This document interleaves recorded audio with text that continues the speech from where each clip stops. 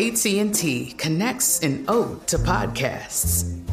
Connect the alarm. Change the podcast you stream. Connect the snooze. 10 more minutes to dream.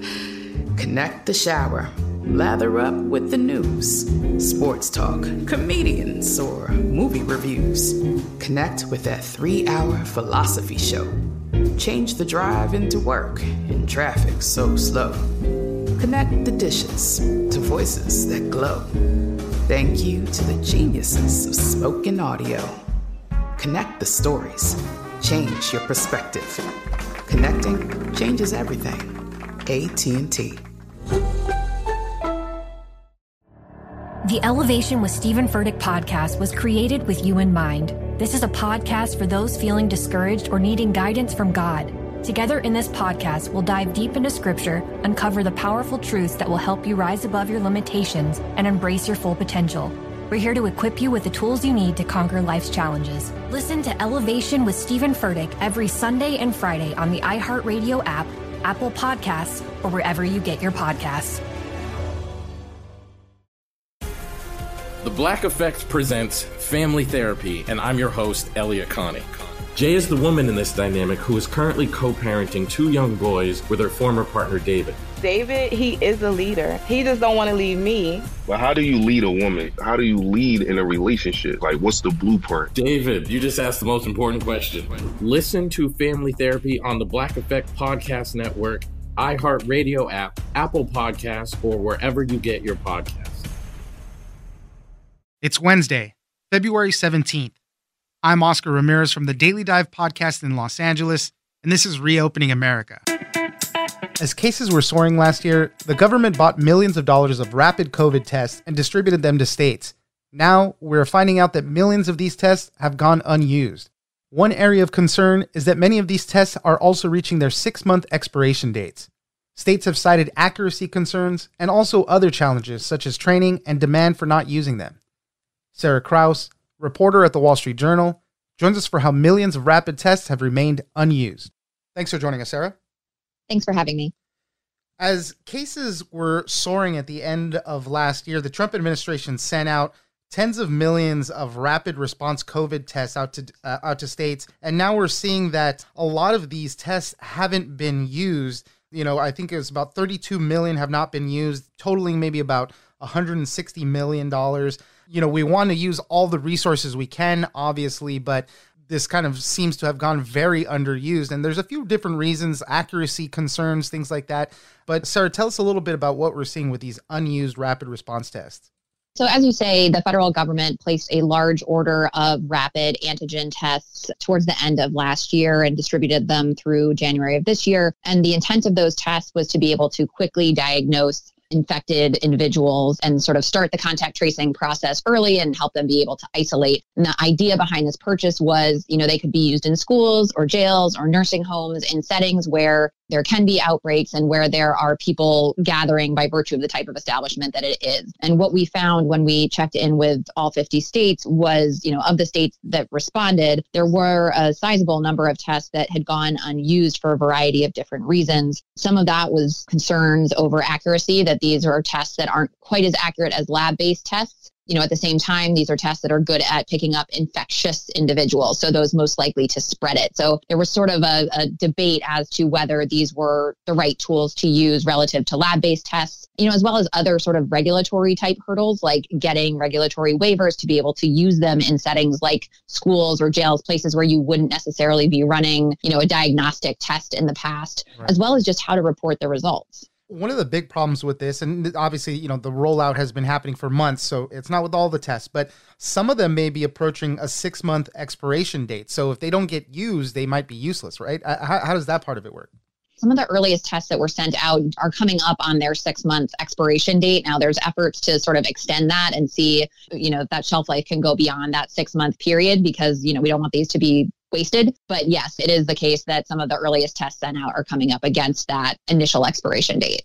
Most of these tests are the tests developed by Abbott Labs. I think they're called Binax now, and they cost about $5 each. So tell us about the purchase that we made on these. So these were some of the earliest rapid tests. And when I say rapid, I mean you get your results in about 15 minutes. And these tests, the BinaxNOW tests that the federal government purchased, they cost about $5. They're roughly the size of a credit card. So you don't need a lot of equipment or machinery to process a cartridge or a test. The sort of appeal of them was that they were these sort of easy to distribute, easy to use type tests. They had to be administered by medical professionals, but they were sort of straightforward and a way to get really quick answers. And even still, it's the largest federal government bulk purchase of COVID-19 tests to date. So HHS spent about $760 million to buy 150 million tests. And then they gave them out to the states and gave pretty wide latitude with how states wanted to use them. And that's part of what we discovered in our reporting became a challenge is states had different ideas of how valuable these tests were and were not, or how appropriate they were to use in different settings. And at the same time, they were battling sort of high case counts. And so there was a concern about, like, in some places, branching beyond the known quantity that is the lab-based test to create workflows around using these rapid tests. And part of that comes into, how do you report the results of this? Because labs have sort of built-in infrastructure to do that. With these rapid tests, states had to create sort of a reporting system to notify public health authorities of what they detected. Yeah, some of the states, I guess, said that the demand wasn't necessarily there for these type of tests just because they had such robust testing infrastructure in other places, maybe some of these kind of mass testing sites, just, the way that they had developed those other systems. So they didn't need these as much. And not all is lost. There are a lot of states that distributed the majority of these tests. Some states wanted to have like a backup just in case there were more outbreaks, which, these kind of are a little more helpful in.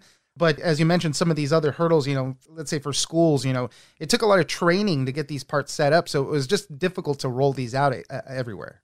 Public health experts say they are best used regularly on the same population. So like a one-off test of someone who doesn't have symptoms likely is not the best application of this type of test. But the pitch at the time, or the idea at the time, was use these for broad, regular screening because we're just trying to weed out the people that are most likely to infect others. So that was the rationale behind this. But the reality of putting these tests to work and putting them to work quickly at a time when public health authorities are strained and dealing with record case counts and preparing for vaccines, there ended up being a lot more sort of logistical hurdles and sort of other fires to deal with along the way that got in the way of some of this rollout. You mentioned it a bit ago, the accuracy of these tests was a concern, but they do well in detecting people that do have high viral loads and are probably very contagious. I think at that point, Abbott Labs said their tests were about 95% accurate or so, but it was a lot more difficult when it comes to people that were asymptomatic.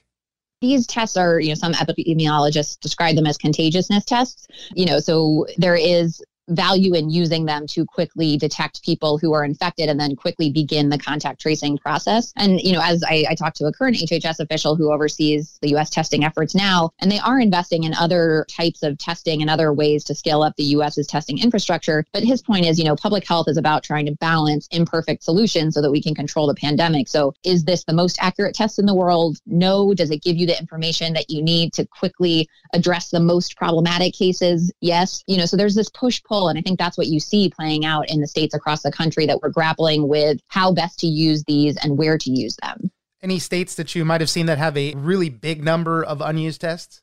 Yeah, we mentioned in the story, California, about half of their 11.9 million tests had been used. Other states, Illinois, Michigan, New York, those are all states where there were 1 million or more tests. Now, obviously, that's in each state relative to the proportion of tests they got. But yes, there were some states that really did still have 1 million or more tests to deploy, as you mentioned earlier, some on purpose where they wanted to have them in case of an emergency, but others where those accuracy concerns or the logistical concerns associated with using them got in the way. Still a valuable resource. Hopefully, they get used before certain expiration dates. And if we can hold them on for these emergency cases, that's great. So good reporting and monitoring on our inventory of all of that. Sarah Kraus, reporter at the Wall Street Journal. Thank you very much for joining us. Thank you. I'm Oscar Ramirez, and this has been Reopening America. Don't forget that for today's big news stories, you can check me out on the Daily Dive podcast every Monday through Friday. So follow us on iHeartRadio or wherever you get your podcast. The Elevation with Stephen Furtick podcast was created with you in mind. This is a podcast for those feeling discouraged or needing guidance from God. Together in this podcast, we'll dive deep into Scripture, uncover the powerful truths that will help you rise above your limitations and embrace your full potential.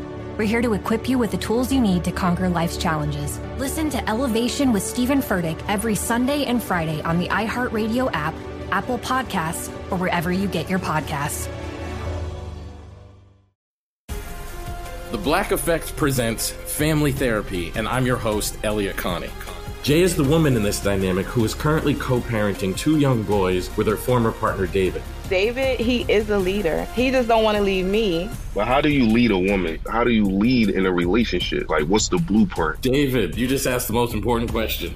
Listen to Family Therapy on the Black Effect Podcast Network, iHeartRadio app, Apple Podcasts, or wherever you get your podcasts.